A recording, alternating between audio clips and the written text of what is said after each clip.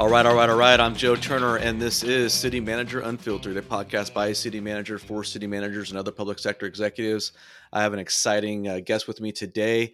His name is Michael Rogers. He is the former city manager for the city of Tracy, California, and he's had an impressive career progression up until he reached Tracy, California, and he hit a little bit of a buzzsaw. And we're going to talk about his experience and how do you handle adversity after experiencing arguably nothing but success, and how do you bounce back from it? Michael, please say hi to the audience and introduce yourself.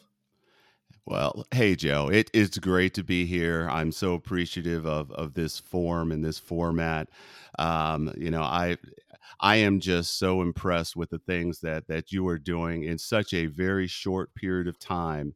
It is such impressive to me. I'm Michael Rogers. I've had in my opinion, I think I've had a phenomenal career and had some great mentors. And this is why I am a city manager or was a city manager today, is because of those individuals that have really put time and invested in me. I started off in the field of engineering. I'm a civil engineer, and throughout my journey throughout the country, I really just wanted to be the best public works director possible. And I had so much success in cities like San Antonio and Peoria and in other areas in Michigan. And it was just a great journey. And every position that I took was an upward mobile position. So I never took a lateral or anything like that. But I Well, ended let up. me let me interrupt you there, Michael, because first of all, I think you have one of the sexiest voices of any guest I've ever had on the show. I think you might want to. Did you have you ever done any moonlighting as a DJ? You got any record contracts that we don't know about in the background? Any voiceover opportunities? Because you're killing it with this voice. You are so funny. You are so funny. Actually, yes, all the things that you talked about, I did when I was in college. Are you serious? You really did? Did you really? Oh, I was I just was. joking. Oh, because you No, have. no, everything you talked about, I've actually done. So yeah, I was a DJ when I was in college, and I loved it. I loved it. I was This is killing it. a this is a totally unscripted moment. I was just wanted to bust your balls a little bit because you really do have an excellent voice. And I remember the first time we talked on the phone, I was like, "Damn, I wish I had a voice like that." And I had no idea you were a DJ.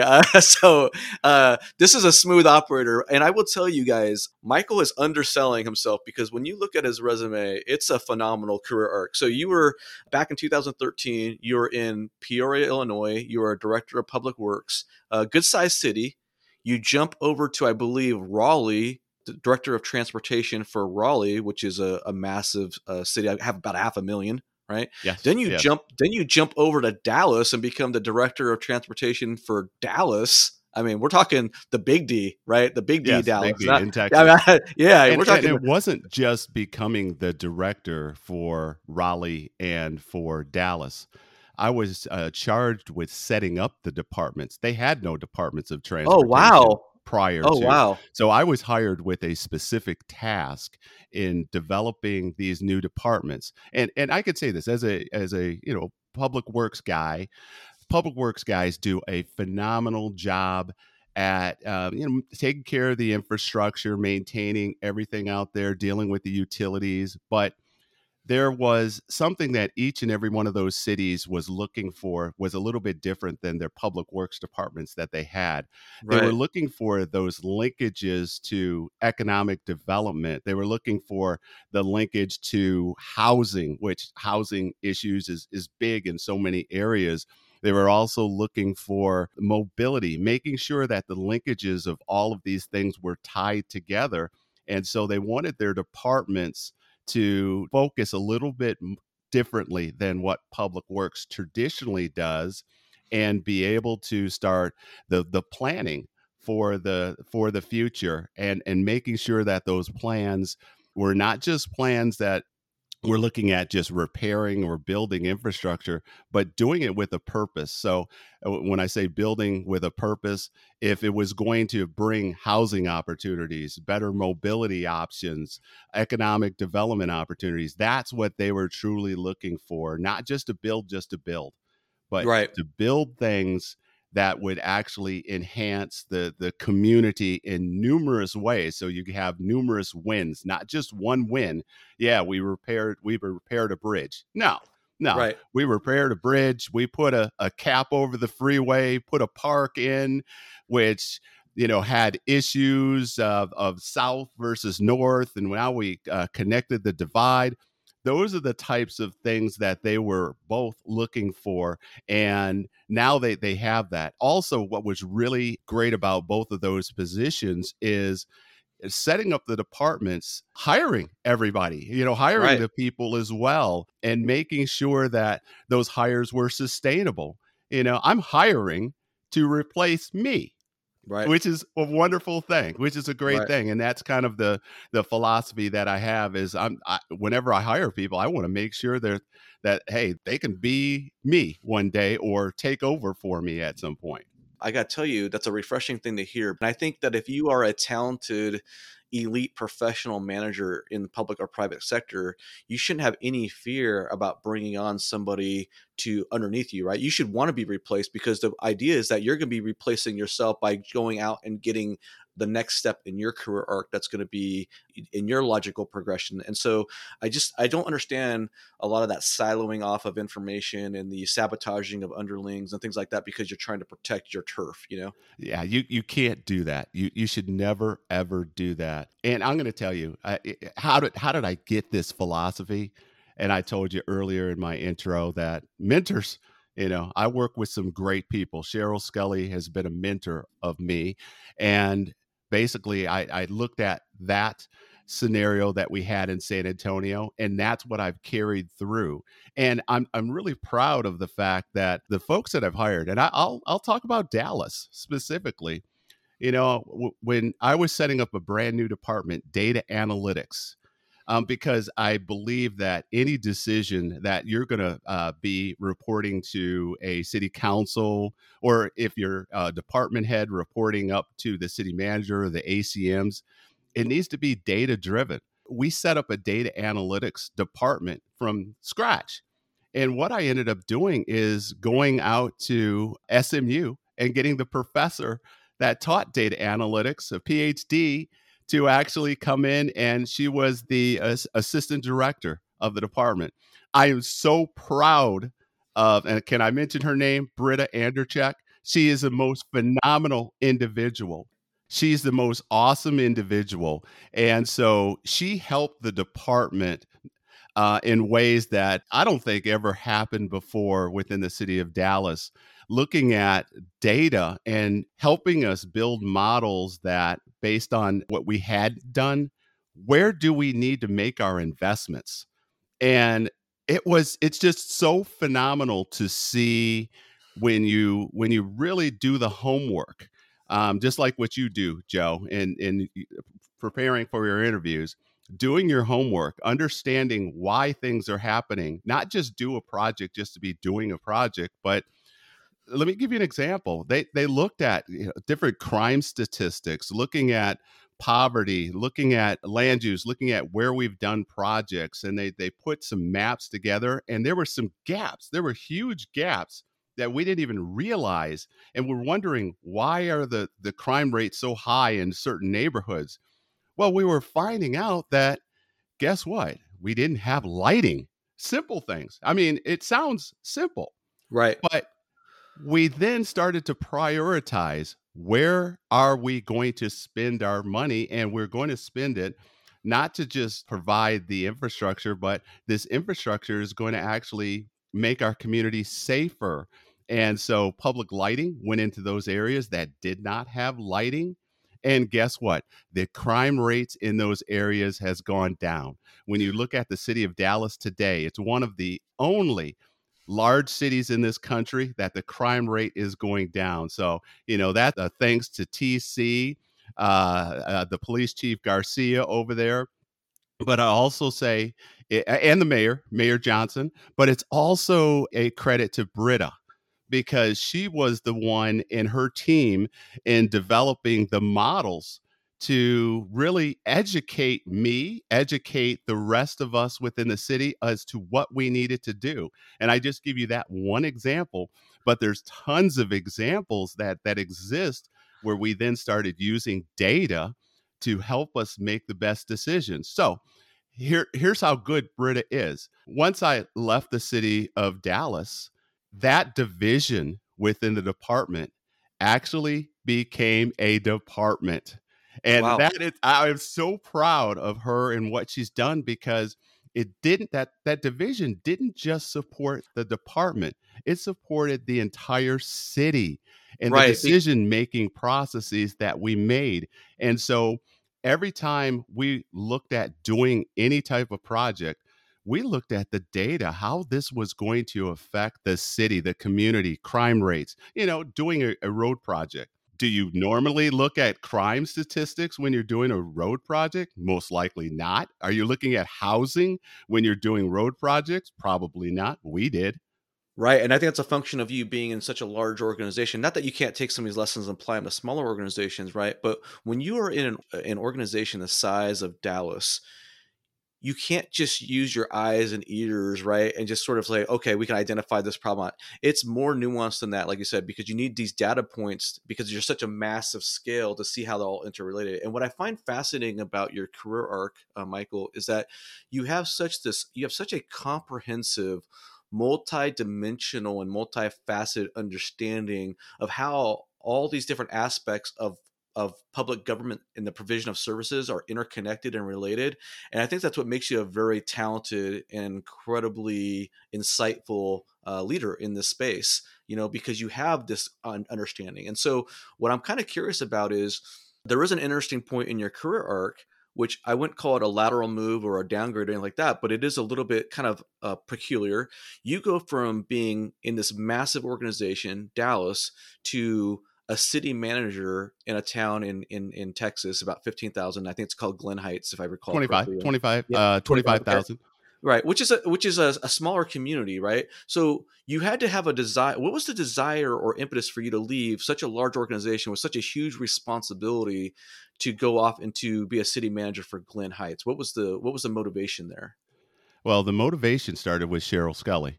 Okay. And when I was with the city of San Antonio, that's when she saw something in me that she said, you know what, you could be a city manager one day. However, with my career trajectory, being in these really, really large cities and basically just having an engineering background and public works background, Cheryl said to me, I'm happy to promote you here in the public works department. However, everything is its own department in a big city. Right. Her advice to me, go to a smaller city, Michael. She To get said, that you know more what? You're comprehensive good. exposure of a city. Exactly. Yeah. Because there, even though it's a great experience that you had, you need to pick up public safety. I had no public safety experience. You need to understand more of the finance, more of every single department within the city, economic development, and so on and so forth. And with that advice that she gave me, I left San Antonio. I'd still be in San Antonio because that was one of the greatest places on earth to work. And I'm going to tell you, it's because of the leadership that they had, and they still do because the Eric is the city manager today. He was there when I was there, and so that leadership that she provided was just phenomenal in the mentoring. And you look at the number of city managers today that came from San Antonio. And matter of fact, a shout out to another one of your followers, Brandon. Yeah. Uh, Yeah. My buddy Brandon. Yep. he was there. He was there Yep. when I was there. Yeah. He loves And Cheryl. so Yeah. exactly. And we all love Cheryl. And she worked us harder than anybody. I have never worked that hard. And when none of us are leaving the office until late, late, late, we're getting criticized for the first iteration of something, but we loved it because we learned. Right. And she was just a phenomenal teacher. And so because of the things that she said, here I am. I got my little niche in setting up these departments of transportation in Raleigh and Dallas, but I wasn't still on my journey to become that city manager. When And did you so, want to become did you always want to become a city no, manager? Because okay, I was gonna say because I mean you're such an enigma to me a little bit, Michael, because you have an engineering background, right? Which you sound nothing like a stereotypical engineer, or at least from my experience, right? You know what I mean? Uh, engineers make great city managers, by the way. okay, well, nice plug for your professional, your brothers and sisters in the engineering profession, right? Absolutely. There's a lot of city managers in this particular part of California that actually came up through the public works arena who are engineers. But it does take an individual that is not just textbook, looking at, oh, this is how you put together the widget, but you have to have a little bit of emotional intelligence and Right. other things as well to be successful in this industry. At what point did you decide that you want to become a city manager? Actually, everything, my whole trajectory changed in San Antonio. It was Okay. in San Antonio. What was that, like 2013? I think I had to look at my resume. I'm not sure what year that was, but when I was in San Antonio, I just, when you see good, actually, I didn't see good. I saw great. When I saw great with Cheryl Scully, I said, I wanted to be like that. Yeah. I mean, that's how phenomenal this human being is. I mean, we wanted, many of us wanted to be like that. I mean, I'll never achieve the heights that she has had within her career, but that is always a goal that I have, to be like that and to take the things that I've learned from her. And it's interesting talking to all of the colleagues that I had when I was there, who are now around the country, who are city managers or in the city managers' offices. We all appreciate her. I haven't heard not a single person that didn't say that hasn't said great things about that experience. And we worked harder than we ever have in our careers, but she prepared us for the future. And that's the philosophy that I take. And about getting back to the question that you had, one of the things that I really didn't have on my resume is public safety. Yeah. And so here I am, going through this journey, and I've picked up, just about every single department I've had been responsible for, but public safety. Well, Right. Glen Heights was an area that I went to, much smaller community than any Right. others in my trajectory, but as one thing, as the deputy city manager there, I was over public safety as well, and internal investigations and all of that. What, sometimes, I said I didn't take a lateral because that wasn't a lateral to me. It's, if I have an opportunity to learn, to grow, I'm not afraid of going into areas I've never had the experience in, because Yeah. how are No. you going to grow as an individual? And that's why that position came up. Yeah, I don't consider that a lateral at all. I mean, to me, if you're trying to get to be a city manager spot, you gotta make that jump, and you're gonna have to get in. And what I find interesting about this conversation, I want to come back to a few points before we get too far down the road, because you hit a couple points that I think are really important. One is you talked about getting the sort of some career breadth or exposure, comprehensive exposure to the whole city dynamic. I've had quite a few, I shouldn't say quite a few, I've had a handful of public work directors who have communicated to me that they would like to become a city manager.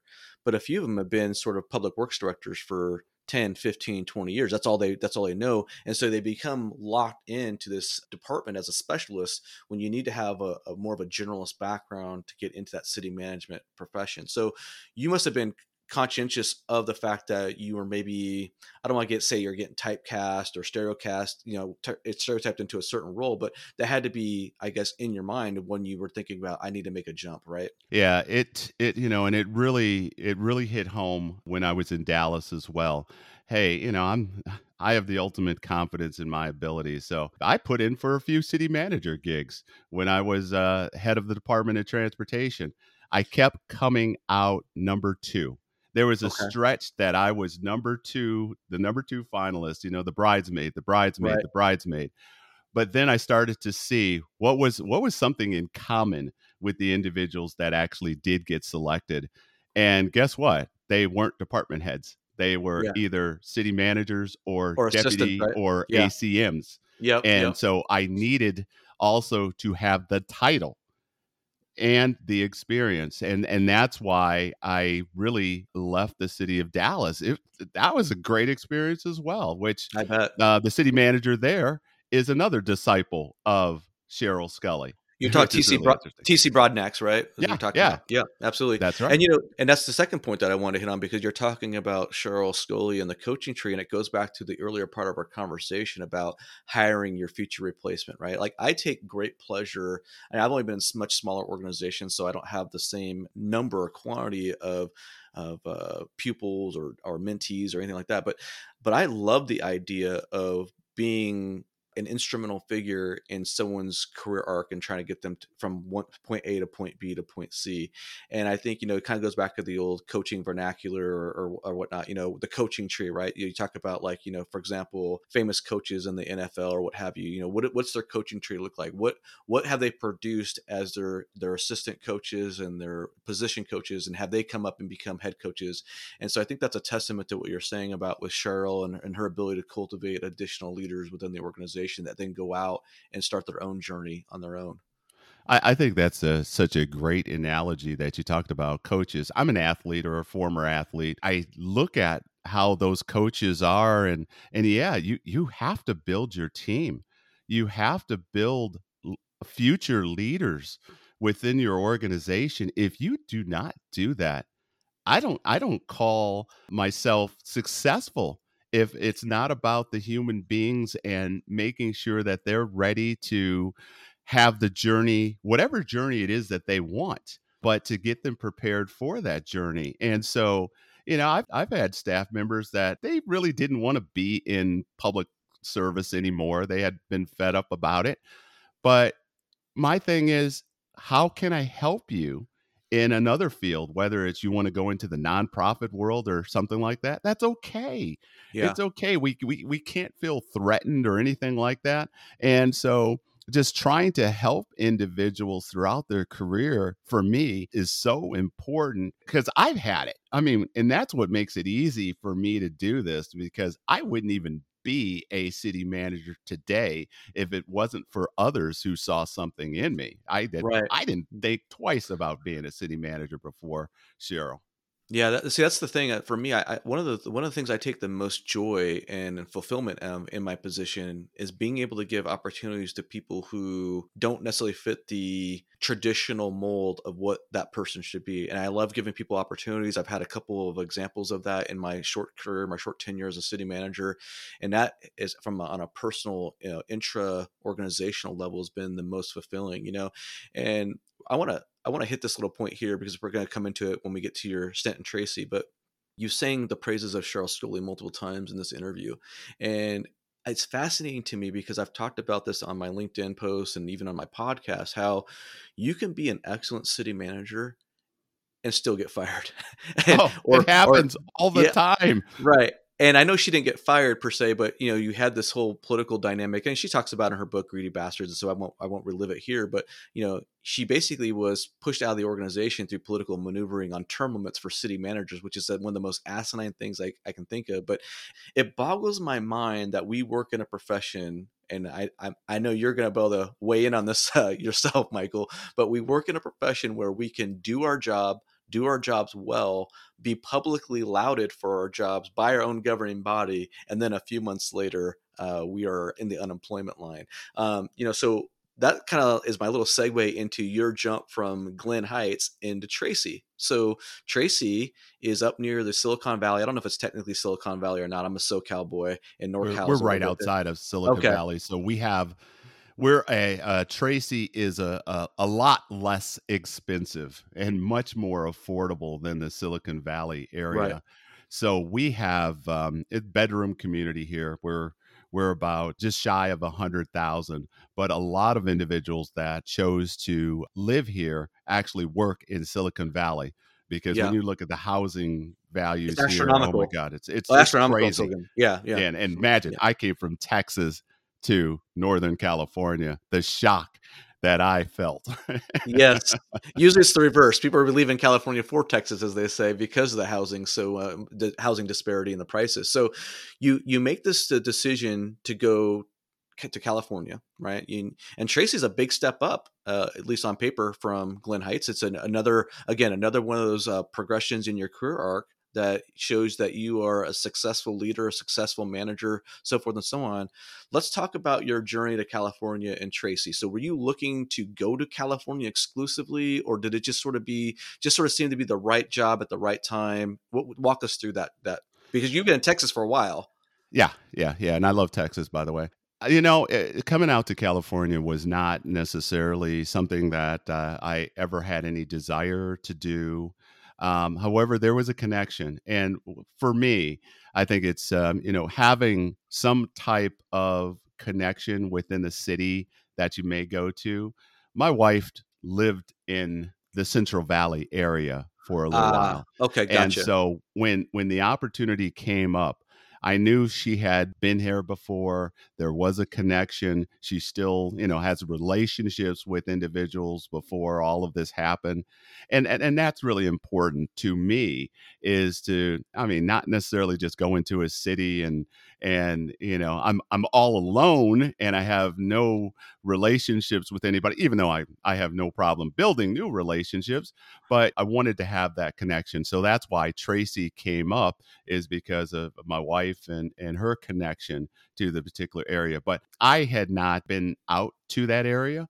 I've been in San Francisco, been in Silicon Right, Valley, and I've always had great experiences when I've been out here. And I said, you know what, this is going to be okay. This is going to be all right. right. Not Well, not looking at and the cost of well, living, but yeah, Well, and Michael, and I mean, I'm not to be flippant here, but why wouldn't it be okay if I'm you and I'm in your shoes? Everywhere I've gone, I've performed, I've risen through the ranks, I've crushed it. So, yeah, so you go to Tracy, right, and everything seems to be fine. You started in Tracy again. You were there for how? Well, why don't you walk us through your little background on Tracy? So, when did you start? And you obviously just got separated just recently, but why don't yeah, you walk us through yeah. that? I went there in December of 21. So I started there in December of 21. Let me give you just a little background about the city. When the opportunity came about, it has been a city that has had numerous city managers. This city is now working on, I don't know, is probably about number 9, 8 city managers in the last 10 years. So when I was looking at the position, yes, I did my research. I saw, the turnover. And let me tell you, and some of the former individuals that were in the city manager's seat are phenomenal Yeah, we're individuals. not we're not talking about bush league managers here. We're talking No, about legit managers. legit managers who are well known to everybody in the profession today. It's not like they were, just, there and screwed up or whatever, but it just it was I saw the challenges that they had. And you know what, here's the journey when you are eager to get that first gig as a city manager. I was naive. I was naive in saying, okay, I could fix all of that. I feel real confident. And, my whole background was delivering on projects and making sure that that stuff got done right away. But there's more to it in communities. You can't just deliver projects. You got to build relationships too. and I with think your that's counsel. Michael, I think that's a huge part of this, and I touched on this a little bit with, Daniel Rosemont in our sequence of interviews, and I've talked about this in posts, is, there's an interesting section in Daniel's book where he talks about what is more important, delivering the results, delivering the services, the products, or how you go about doing it, and there's so much art to this business as being a city manager, which to me is a fascinating thing because you with your engineering background is also like, hey, engineering is like you follow the data, the numbers. It's, it's concrete, black and white, so forth and so on, right? And we all know the reputation, jokingly, of engineers and what have you, right? But the city manager position really is a people business, and it really is about relationships. And so it comes back time and time again. And I want to reiterate this to you, especially to any aspiring city managers who are listening to this podcast, that when you become a city manager, it's not just about your performance. And this is kind of what you're going into about the relationships. Yeah, it's a lot more than just your performance. You can perform exceptionally, which I did.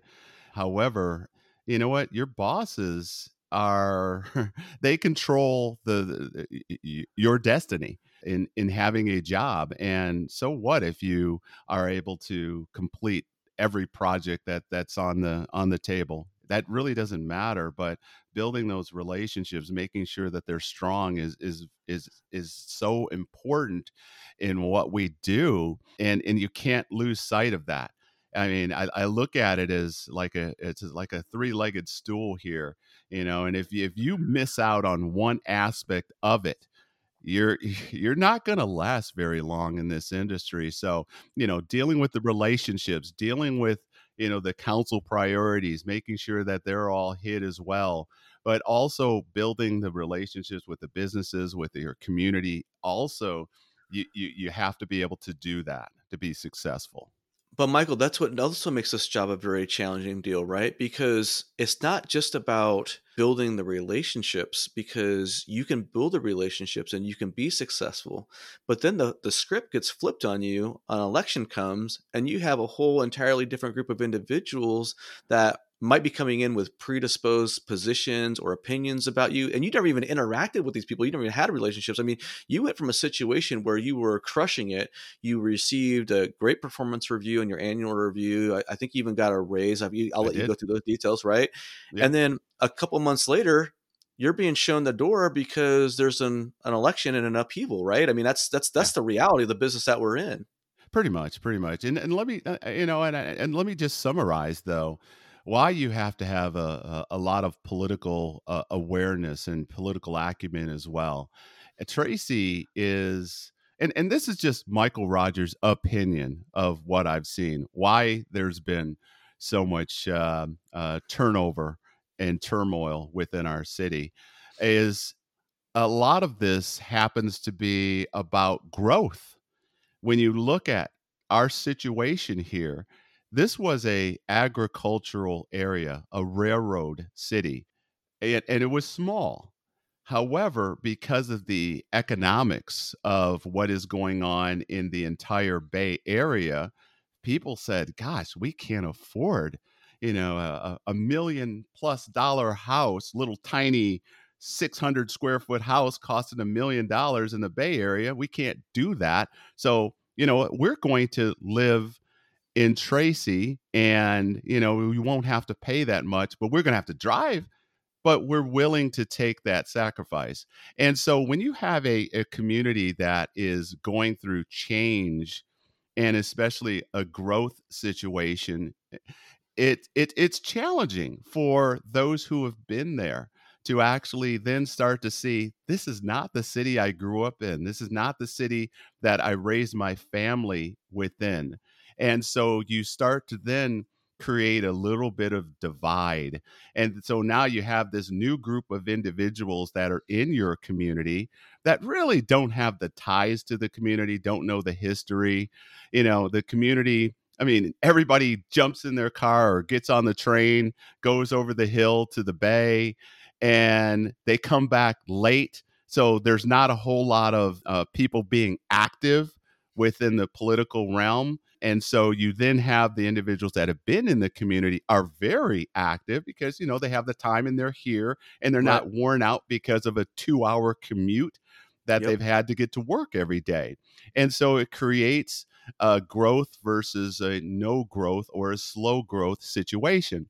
This community has shown that it has a little bit of concern about the growth. There was a Measure A that was passed here, and it's a slow growth measure to Yeah. only ensure so many homes can be built every single year. So it has intentionally done something to try to slow the growth. Well, during the pandemic, gosh, where people could live anywhere and work remotely, oh my gosh, the area of Tracy is exploding Right. because now the folks in the Bay Area could say, okay, we can live in this really big house, pay a fraction of what we were paying in the Bay Area. And guess what? I could still do my job. And if I have to commute 1 day or 2 days a week, I can It's do that. It's manageable. Yeah, not it's a big manageable. deal. Not a big Yeah, deal. absolutely. Right. So you have this a growth explosion that has occurred. And that's where you have the two sides of this situation is growth versus no growth. And look at my background with the council that hired me. I mean, it was about delivering on projects. It was about, hey, we got this capital program, we need it delivered. We have this housing situation, we need to start to address many of these issues. And guess what? I was able to deliver upon those things. And thus, the performance that I received or performance review was exceptional. Right. And then we did have a new council that came in. And I think that's where a lot of things truly changed. And this is where a lot of things on my part, actually, the mistakes that I made, you Well, let's know? let's let's talk about that in a second, Michael. But I want to make a point here. So this is something I've talked about before, and that is we are as city managers, we are tasked with carrying out the vision, the directives, the objectives of the governing body. And what happens is oftentimes city managers in the public eye, especially if you're in a highly partisan or political environment dynamic, the city manager, even though he or she is just doing the job of the governing body, becomes associated or tied or be considered one and the same with that governing body. And so when you have a council change or upheaval during election time, it's not uncommon for the city manager to get thrown out with the bathwater, so to speak. And it's frustrating because there's a fundamental misunderstanding of what the role of the city manager is. And we as city managers, we're not there advocating or pushing our agenda. We're not there pushing our goals and objectives.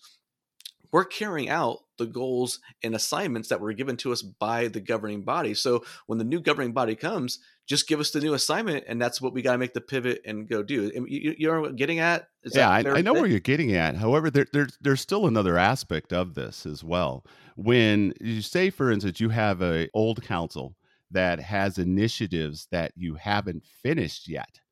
I think that's where You even mean in bigger the pipeline? challenges. It's You mean in the in the pipeline? pipeline already. Right. The council Right. already had adopted that. Here, staff, we need for you to finish X, Y, or Z. Right. Okay. And now your new council comes in and says, we have no desire for you to finish X, Y, or Z. We don't believe that. That's where I think it becomes a little bit of a challenge because here you have a directive, you have resolutions that say you're going to do this.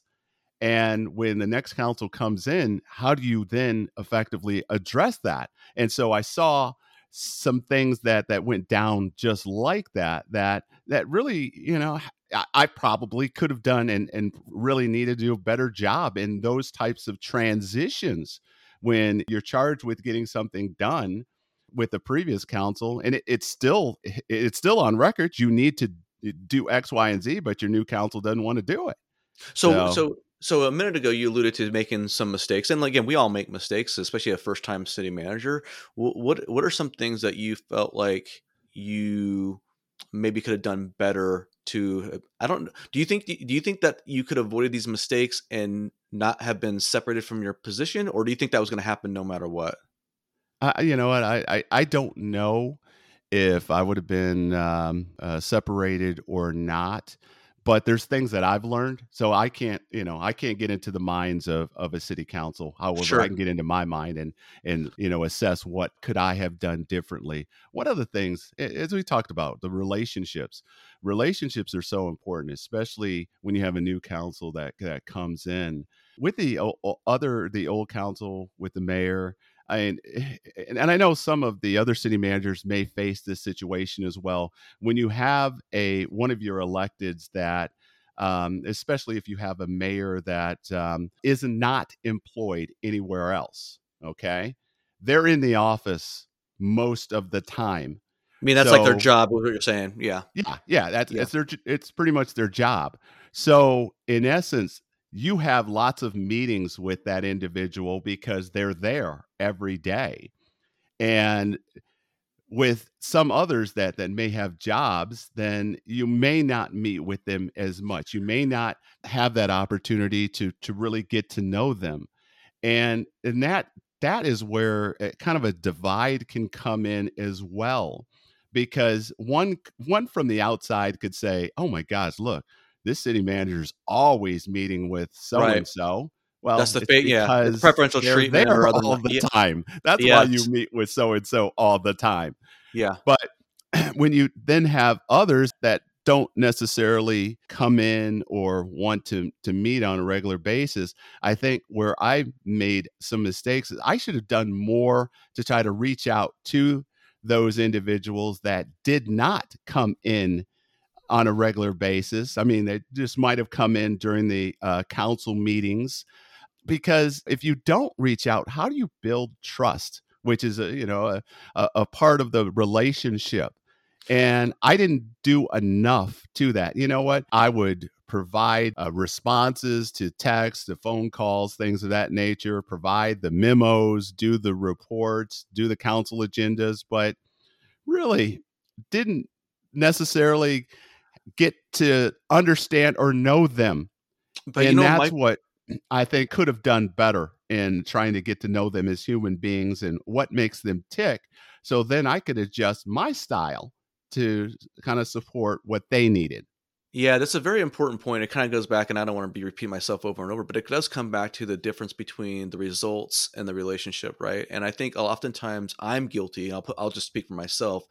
I'm guilty of thinking, well, my results are so spectacular, then I'm naturally going to have the confidence and the support of the governing body. And while I've had nothing but great relationships so far with my governing bodies, there've been times where I've realized that, actually, if I did have a stronger relationship with this individual, or if maybe I had been a little bit more proactive in engaging with this member of the governing body, I really could have avoided this little detour that we took, that things got a little rocky. Because honestly, I think a lot of times governing body members of the governing body, when they feel disconnected from their city manager, that's when things go awry. Yeah, yeah, you're absolutely right, and that's that third leg of the stool is making sure that those relationships are okay. I mean, you have to build trust with them. If they don't trust you, you're not going to be there very long.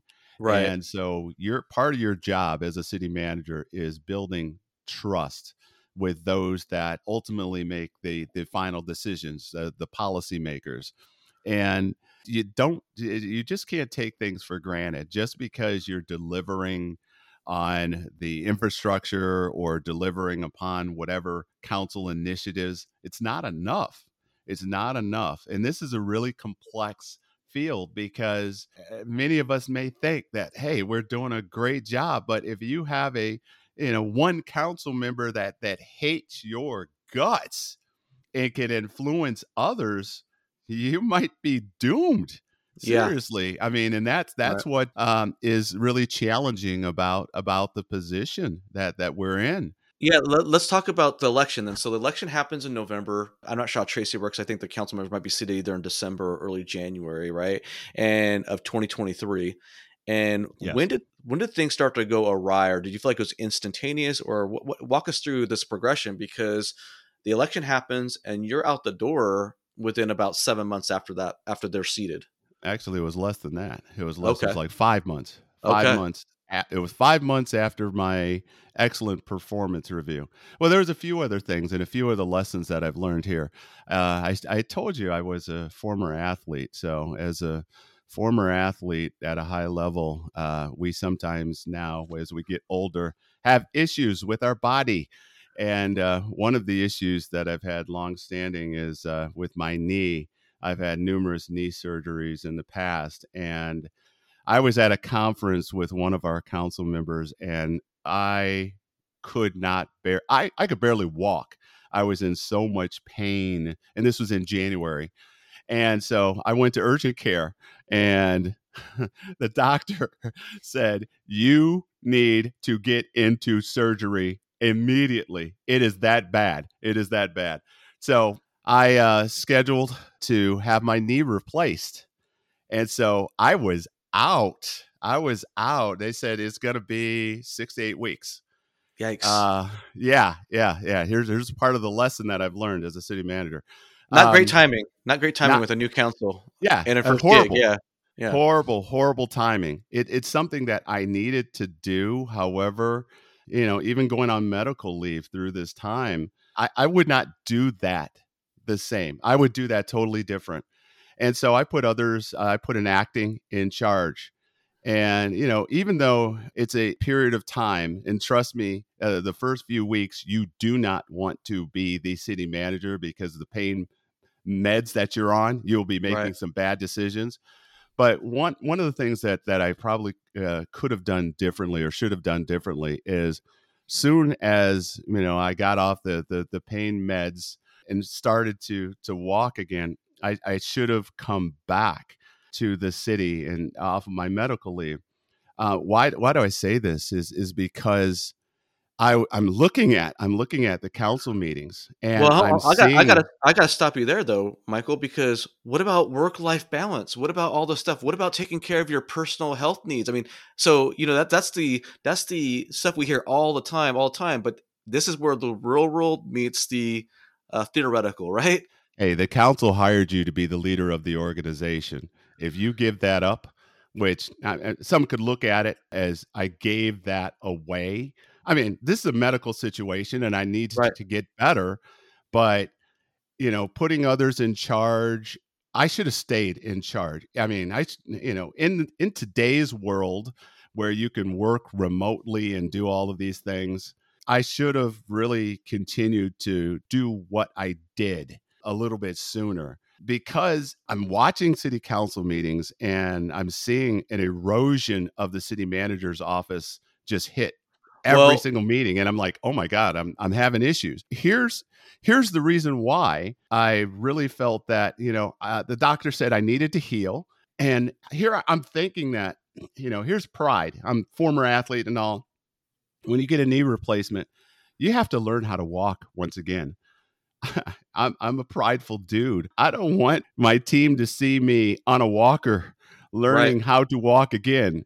By the way, I'm great today. I thank God for this knee replacement. I wish I would have done it earlier, but it was hell going through that rehab, trying to get myself better and learning to walk once again. I was Yeah. kind of embarrassed. I'm like, I'm not going to go to a council meeting on a walker. Yeah. No way. But hindsight's 2020, and I'm looking at, God, here was the opportunity that was needed to displace me. I mean, I'm away. All of these things can happen, and I'm looking at council meetings, and I'm seeing, oh my God, through the code of conduct, all of the authority of the city manager is being shifted over to a city attorney, and I'm Well, like, oh my well, goodness. so who was put in place to lead the organization while you were on your medical leave? Who was was there an acting city manager or Yeah, what was the there dynamic? there was an acting city manager. It And was one of the ACMs I put in charge to be the acting city manager, okay. and I met with city council members before I left, and we talked about the issues that they felt was important for us to cover, so the acting city manager would be fully prepared in my absence. So we met with all of them, just to try to make sure this transition would be good. But my goodness, it was there was I So would say, so like a sneak attack that took place to take over the city manager's responsibility. and was that coming from the city attorney's office? It was written by the city attorney's office. Yes. Okay, and we're Hmm. talking about Bijal Patel, correct? Who's been in the Yeah. news Yeah. recently? Yeah. Yeah, okay. Hmm. So this is something I've been wanting to talk about, and I don't know how much you want to get into this or not, Michael. But this is something I read hundreds of articles, and I see from time and time. I should say time and time again, but I see repeating this pattern. Oftentimes, a city attorney will have an outsized influence on the council or the dynamic between the city manager and the governing body. And did Patel, the city attorney, engage in a power struggle or some sort of manipulation that sort of deep six your tenure with the city? Well, you know what, I'm one that likes to take personal responsibility. And I can't blame anybody else but me for my own actions. So I won't sit here and say the city attorney did this, did that. It's what did I do and what didn't I do. And when I look at the situations that I talked about, just building the relationships, making sure that even during the surgery, that I was still more active and engaged with the community. Those are the things that I could have done. So I don't really want to get into what someone else may or may not have done to me, because I can control me. I can't control anybody else. And that's just how I try to live my life. And you know what, and that's why I sleep well at night, because I don't want to think about, oh geez, man, Joe, what's Joe gonna do to me? How's he gonna? No, no, you know Yeah. what, I'm gonna think about me. And this is about being, I guess, a little bit selfish, but I can't control you. I can't Right. control you, nor do But I here's want to.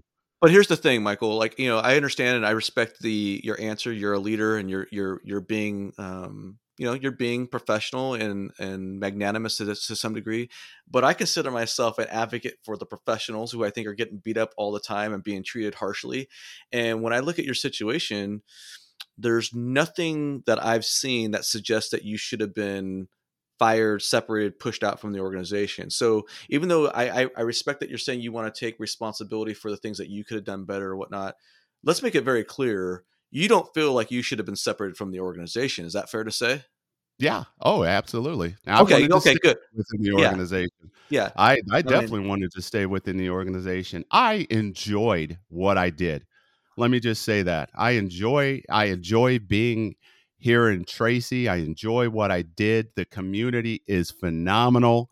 I was learning every day, and even if you're in the top spot, you should learn a right. lot every day. And the relationships that I built with others was great. Obviously, there's a few more that I should have built stronger relationships with, but it was a very great experience. I am so proud of the team that I had and the accomplishments that they achieved in the short period of time I was here. I am not one that sits around bitter, because I could spend my whole life in this little realm of, oh, damn them, they did me wrong, and never get over it, never get beyond it, and start to live my life the way I need to for my family. Sometimes putting things behind you is really important as well. I mean, you never forget these things, but you learn from those experiences, and that's what I've taken away from this situation is, what could I have done differently? And yeah, there was a lot of lessons learned there for me. Fair enough, and I respect that. And I will tell you that my first interaction with you, or my first awareness of who you are as a city manager, was when I was reading a story about how they were trying to oust you, and there was a lot of controversy about that. There was a particular article about a resolution where there was like this litany of supposed charges or accusations. There's like it was ridiculous. It was like 13 different things that supposedly you had violated. Was that put together by Patel, and Yes. or was that okay? Yes. And Eh, here's the thing. Nobody ever talked to me, not one time, about anything I was accused of. You think about that. Nobody ever talked to me about those items. And I found out about those items 24 hours prior to the meeting. And Wow. you're out. Were you out on leave at this time when this is happening? Now, I came back early because all of this stuff was starting to happen. So, Okay. And so yeah. Well, you didn't. let me just make one clarification. So, I'm seeing the code of conduct was being changed to take away much of the authority of the city manager, and it was also taking away some of the authority for the mayor's office as well. And so I came back. There was that item to change the code of conduct was on the agenda. It was put together by the acting city manager at that particular time. So I came back, and this was my very first meeting back. I pulled the item off of the agenda because in Tracy, the city manager can pull any item off an agenda. So I pulled it off just to make sure that it was looked at a little more thoroughly. And I pulled it off for a date certain. It was 2 weeks. That's all I did is Yeah, pull it an wasn't item indefinite. off Yeah. Okay. for 2 weeks. So I could really thoroughly take a look at it and make sure that I had at least some comments on this because I did have lots of comments, but I just needed a little more time. So I pulled the item for date certain. Well, this move of pulling this item off just sent everybody, a lot of people in a frenzy. And from there, lo and behold, later in that meeting, a motion came about to change the supermajority rule, where this city has a supermajority where it takes 4 of the 5 to fire a city manager or a city attorney. Well, there was a resolution that was put together during the meeting or excuse me, a motion was put together during the meeting to fire or change the supermajority to a simple majority just to fire the manager. We need to go back in time a little bit. So Yes, this is very important. What a lot of people don't know who are listening to this podcast is that the city of Tracy has had quite a tumultuous history with their city manager and city attorney positions. And the San Joaquin County grand jury put together a report that basically said, hey, Tracy, you're so dysfunctional. And I'm going to use my words. You're such an absolute dumpster fire right now. You need to basically put in place a supermajority so that you could have a supermajority in order to fire a city attorney or a manager so you can get some sort of stability back into the local governmental process. Is that a fair representation of what the that grand is jury? very fair. Yes. Okay. That's exactly what happened. And there were other items that led to the code of conduct because there was it was such a turnover. I mean, I mean when you talk about 7 or 8 in 10 years, I mean that is tough. That's tough for the staff. That's tough for the community. That's tough for everybody because of the lack of consistency. Absolutely. And so, I mean, it was just so bad that the grand jury had to step up and say, "Hey, Tracy, these are the things that you need to do." So the council adopted those items, To their credit, and yeah, to the credit, the council made these changes, and the then former council, yeah, yes, exactly, the former council, and then in a peak of anger, temper tantrum, and whatnot, the new majority on the council says, "Hey, we're going to change these rules because all it required was a simple majority of a vote on the council to change the supermajority requirement to get rid of a city manager back to a majority vote." Right? So they basically yes, just yes, undermined. They just wanted to undermine what the grand jury stated, which was defeats the entire purpose of what the whole grand jury report conclusion was. right, exactly. And at the end of the day, as a city manager, when you have a majority of your council members that don't want you there anymore, that believe you are not a good fit, all they have to do is talk to you.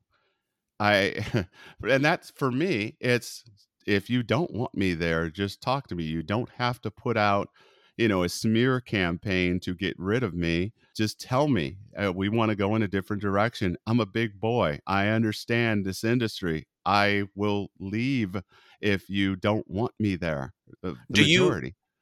and I don't know if you feel comfortable answering this question. Do you feel that the smear campaign that was being waged by the city attorney Patel Was that coming from her own power motivations or moves, or do you think that that was at the direction of members on the governing body? You know what? I have no idea. I don't know. I don't know where that came from, but it did happen. It did happen, regardless of where it came from. The fact that I was dealing with a whole litany of items that nobody had ever talked to me about, that I had 24 hours to look at, and never had an opportunity to defend myself whatsoever. And here it is, we're trying to clear a pathway to fire a city manager. You know what I had to do is resign. I had to Yeah. resign, and that's why I resigned. Because I all Did you they give had to any? do is talk to me. Did you That's give all they any? had to do. Did you give any? Because I talked, asked a few other people in the business and with California expertise, and there were some concerns that maybe that your rights had been violated with this whole process. Did you give any consideration to possibly filing a lawsuit against the city of Tracy, or was that something that was just a non-starter for you being in your first gig? No, when that article, or when the resolution came out to change the supermajority, and they're talking about all of these reasons, those are personnel issues, by the way, Right, which really should be talked about in closed closed session. session. So, that in my opinion is an issue. But here it is. I'm looking at this and I'm like, God, it's slander. And so I did have to get an attorney to kind of help me through that process. I mean, 24 hours, and here I'm being accused of a whole bunch of stuff nobody's ever talked to me about. So my thing was, okay, I have a contract, and here's what I wanted my attorney to do is, all I'm looking for is just for you to honor my Honor. contract and pay Right. me my severance, and I will find another opportunity somewhere else. But Okay. you're going to put me through all of this is just not right, because through this process, and I have really good relationships with some of the former city managers as well. I mean, they're telling me this is about this is what's going to happen next.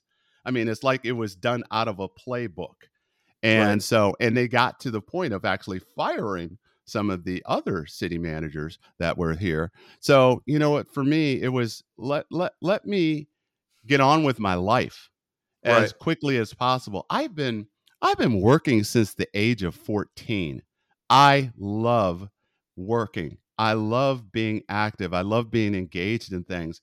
And so my end result here was, let me separate here and make sure that I have an opportunity to start anew.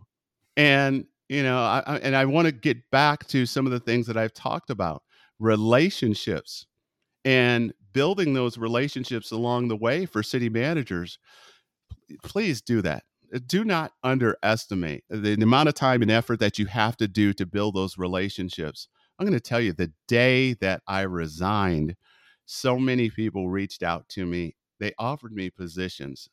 And what is so funny, that I would never thought I would be in a situation in my life where here I am. I'm an unemployed person, but I got all of these great people throughout the country that I've built relationships with that are saying, "Hey, we got an opportunity. We got you." That's But awesome. you, That's but you awesome. know what? It's got to be, and a part of the lesson that I've learned throughout this journey as well is, it's got to be the right fit for not only you, for your family. And I know, Joe, you've talked about some of these things before, and you're right on the money. Your family situation is so vital. To turn down opportunities which I never thought would happen. I looked at where they were, what they were doing. Is that where I wanted to be, where I wanted to, stay there long term, things of that nature? And no, I appreciate the individuals that I have these relationships with that wanted to offer me opportunities, but I want it to be the right thing wherever it is that I land. So, I'm still unemployed at this particular point. I'm working to try to get back in the industry. I want to come back to that point in a second, but I want to pivot to something else. And This is the City Manager Unfiltered, and so I got to throw some hardball questions in here a little bit, and you may or may not want to answer, but you know some of my feelings about the ICMA and what have you. And I've observed your situation. You just talked a minute ago about how you have this coup essentially put forth by the city attorney and these efforts to undermine the power of the city manager position. I criticize the ICMA quite a bit for what I believe lack of advocacy on behalf of us as professionals. And the rebuttal I often hear is that the ICMA is here to advance the profession, not the professionals. And yet, in this case specifically, you have a situation where the power of the city manager was being undermined by this movement or by this effort on the city attorney. And I don't believe the ICMA ever weighed in on your particular case or your particular situation. And the other reason why I highlight this is because the former president of the ICMA, Troy Brown, was a former city manager who went through a similar negative experience in Tracy. Has the ICMA provided any assistance or done anything or spoke out on behalf of that I'm not aware of with respect to your situation in Tracy? Troy and I spoke along the way during this whole process. I mean, he was such a valuable resource because he had been through the same exact situation and or a similar situation, and so he was great as a resource to kind of understand what the next step was going to be that they were going to take. However, from the standpoint of ICMA in general, I would like or would have liked for ICMA to potentially, come to council meetings and kind of defend the individuals as well. I think it's important that we have organizations that are there to support those individuals that make up ICMA. Now, what support that I'm receiving now is they have manager in transition program, and thank goodness they do have that. They take care of the conferences, and they want you to continue to have continuing ed. That's great, but I'm unemployed, and I think there's a void in an entity that can help those city managers who are currently going through situations. And I really think that there's an opportunity out there for maybe some type of entity that can really help to protect the city manager, because we need that support. Because sometimes it's not an attack on the city manager's office, but No, it's it's an on the attack person. on the city manager, on the person. And Right. that's where I'm finding we just don't have a whole lot of support out here. And this is why, Joe, I'm so happy that you and I have connected, because I see you and I see the opportunity here to have a paradigm shift when it comes to the individuals who are city managers. And something has to change. We can't continue to do this. I mean, I think there's room for multiple organizations. ICMA they do a great job with protecting the city manager form of government. A wonderful job with that. But protecting the city manager, who's there? I don't know. Nobody, nobody's there. Nobody. I mean, Nobody. honestly, and I'm not trying to put myself on a pedestal here, but outside of me and me publicly going out and shouting from the rooftops, there's not a lot of people or entities out there that are standing up for managers. And I do think there needs to be a paradigm shift, and I do think there needs to be a reckoning, and I do think there needs to be an accounting, and I do think more needs to be done to help professional city managers as on the person, the professional themselves. And I find a lot of things, and I'm not trying to conscript you into my battle with the ICMA. I'm not anti 100% everything ICMA does, but I find the ICMA's silence when it comes to the hostile, illegal activities or actions that are perpetrated or persecuted against the city manager, they're silent. And I just find it very disheartening. And it's very frustrating because you're going through a situation not only where your personal reputation has a potential of being damaged or tarnished, but you also have the city management profession being undermined by this coup attempt by the city attorney. And yet, I feel the ICMA has been silent. And that, I'm not going to force you to get on your soapbox and say anything more on that. That's just something I wanted to get out there, Michael. I believe that there does need to be a paradigm shift, and I believe there does need to be a reckoning. And I do think something needs to be done. And that's why I talked about in episode 1 of my podcast about my desire to create not only a greater sense of community and professional and personal advancement for city managers, but also an advocacy arm. And I just find there to be some disingenuousness to the ICMA, for example, when I see them talk about reputation management, for example, on their website, right? They have a relationship with Trippepi Smith to do reputation management for city managers and or members of the organization. And I have nothing against Trippepi Smith or anything like that, but wouldn't it make a lot more sense if the ICMA organization, which is ostensibly there for the city and county manager, wouldn't it make much more sense if they were doing more work before the individual got fired or was separated from the organization? And so that way you didn't need to hire Trippepi Smith maybe necessarily to do reputation management. We're proactively engaging and protecting our manager's reputation before it gets dragged to the mud. That's where I'm at, and I'm getting kind of frustrated on this. So that's my little parting shot with the ICMA, Michael, on that. So No, and I respect I respect your opinion on that particular situation. The philosophy that I have is, yeah, there may be some holes in this situation, which what you spoke of. I'm not necessarily going to be on here trashing ICMA either. What I'm going to say is, yeah, there's holes there. If you look at my resume as well, you'll also see I've been a business person. I set up an engineering firm. There was a hole. There was a hole in the industry. What did I do? I tried to fill that hole myself and hired the right people and the right team to address that.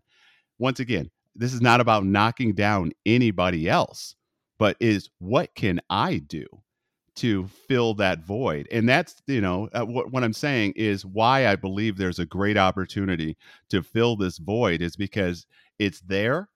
Someone with the reach that you have can do it. Your following is getting huge, and you have individuals like myself that we've been through this. We're going to support that effort in trying to help out other city managers. And I think there's a lot of things that can be done. Having individuals come and talk at the dais, or excuse me, come to the council and talk about the injustices that may happen, to have a representative standing by your side. You don't always have to have a lawyer by your side, right. but having others who have been through the same thing that you've been through, who are there as advocates for you. I think Right. that's really important to have. And if we have a void today, I mean, no offense to ICMA, but let's come together and let's build that organization that needs to be put together to fill the void. And guess what? You got a couple of great organizations that are out there that are doing different things. They have different missions and purposes. Absolutely, absolutely. And Michael, we're getting a little long here on this podcast, and I want to start heading towards wrapping up. What would you impart on those listening to this podcast as far as going through that sequence of decision-making process and weighing the pros and cons of a position? I really believe that now, if you have a partner or a spouse, that you have to have that discussion with them, because if you don't, you might make a decision, you might do well with that decision, but guess what? Your home life is going to be hell, because you've went against your partner, your partner for life. And that's such an important aspect to what we do. My God, the hours that we keep as city managers, think about our poor spouses who are not with you on a regular basis, have to deal with you taking them to this community event or that community event. If your spouse or partner gets involved, they face a lot of challenges as well. My wife, very active within this community.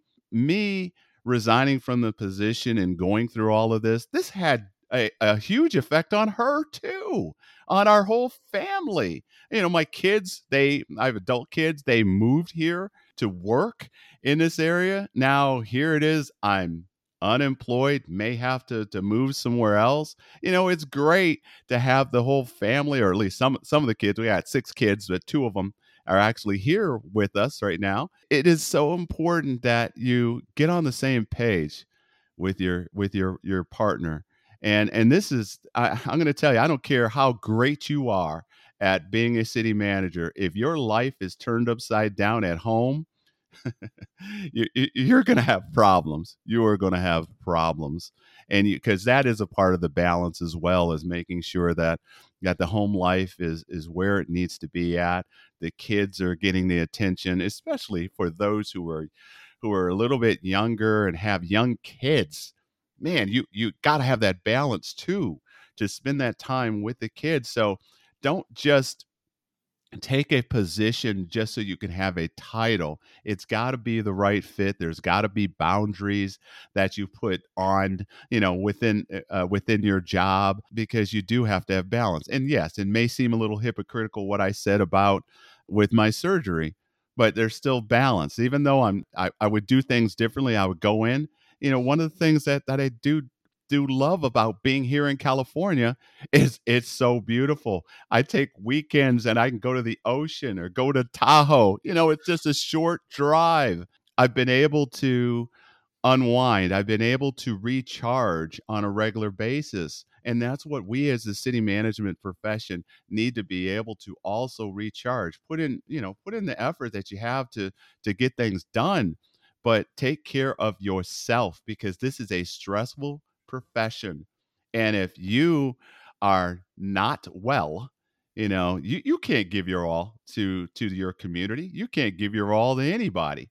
Right. And so take care of yourself, but understand when you get hired that, you are the leader of that organization, and don't give away that because people put you in charge. They didn't put whoever is acting in charge. They put you Right. in charge. Right. That's a big point. What about now? That's a great personal advice as far as from a family's perspective. But what about on the actual job selection research process itself? Are there things that you wish you would have done differently, or that you would advise those who are pursuing their next gig or their first gig? What would you advise them to do in that respect? Because Tracy, it did have a little bit of a history of, not a little bit, but it has a history of some tumult. You know what I mean? So, do you regret going to Tracy, or you No, wish we had done not at differently? all. Okay, Not at expand on all. that. Not at all. I don't regret coming to Tracy because, this was a dream. Actually, more of a goal. This was a goal for me to become a city manager. I had worked my career to get to here. Since I was with San Antonio, I worked to get to this point, and to be able to achieve it, I have no regrets whatsoever. None. But you have to start looking at, the situation as well. Am I truly going to enjoy this experience, or am I going to be a good fit for this? Yeah, you could go to a city that's had tons of turnover. But here's the thing, you better be prepared and make sure you have a good employment contract. And one of the things that I've learned is, don't just do your employment contract with just look it over. Hire an attorney up front. Have Absolutely. them Amen. Amen. critique that employment contract, because there's things that, once again, I've learned. One of the things I didn't put in my severance package is that Cobra would be paid for. Oh my God, it is It's expensive, and I'm paying yes. for it. And I'm paying for it. And so, that's just one little thing, but these are things that you have to take into consideration. If you're going into a tumultuous situation, you need to be as prepared as possible. Make sure you do your research and have an exit plan. And your exit plan is your employment contract. Make sure Right. it's tight. Make sure that you're ethical with everything that you do. Do not give them a reason to let you go, because even when you are accused of things, if you got a whole community that knows you as an ethical person, when they start hearing things that aren't quite right, you'll get a whole lot of support from a lot of people because they actually know. And when things are just thrown out there, people are going to shake their head. Well, and I believe you had quite a bit of support for you Oh at yeah. some recent council meetings, correct, Michael? Oh yes, yes, I did. Yes, I did. Yeah. There's a Yeah. lot of people, and I'm just humbled by this community. This community has showed me a lot of love. Yeah, there's a few people that are not necessarily supporters or anything, but I'm not a politician, so I don't need supporters and that sort of thing. But it's really interesting that so many of the community have said just great things. I mean, I even received a card from the community, or quite a people in the community that's saying, "Oh, they miss me. They just wished all of this didn't happen, and they apologized for the community." And it's a great thing that you've done the right thing, and you try to do the right thing every single day, and people will notice that. So city managers, just make sure that from an ethics standpoint, you're always doing the right thing. Build those relationships with everyone, especially if you have new councils that come in. You probably need to spend even more time with them, and make sure when you are considering an opportunity and you are selected, make sure that your employment contract is tight. Look at some of the things that others have gone through. Make sure you have them covered. Make sure that you have examples of good contracts that you can follow, but don't just let them give you a contract and you Amen. just sign it without reviewing it and having someone else look at it. Thank you for plugging episode 2 of the podcast there, Michael, because I talked about that. You talked about having an exit. You need to have an exit plan before you sign that contract. You need to have a great contract. I mean, invest some time, a little bit of money to get that contract reviewed. It's a no-brainer. And I got to tell you, Michael, I've really enjoyed having you on this podcast. The sexiest voice in the city manager profession. I'm gonna start calling you Big Sexy, and when I see you in person. So let's wrap this thing up. Michael, I've been so happy to have you on this podcast. We've been talking about doing it for a while. I know you've gone through a tough experience in Tracy. I love your positive attitude, your upbeat attitude. You're not letting it get you down. I know you're going to have good things in store for you. Man, I wish you nothing but the best in your journey. And if I can ever be of any assistance to you in the future, obviously, please don't hesitate to reach out. Hey, Joe. And likewise with me, especially in trying to support this profession and its other city managers. I'm here for you. If there's Thank you. things that I can do to help with that effort, I'm here, because going through this situation is a challenge. It's tough, and you need individuals that are there to support you, there that can stand shoulder to shoulder with, that truly understand what you are going through. So if that's your desire and something that you're going to do, I'm there with you, brother. Thank you. But I really appreciate that very much. With all that said, this is Joe Turner. I'm the host of City Manager Unfiltered, a podcast by a city manager for city managers and other public sector executives. Please hit that like and subscribe button, rate and review the podcast. And until next time, see you later. Goodbye.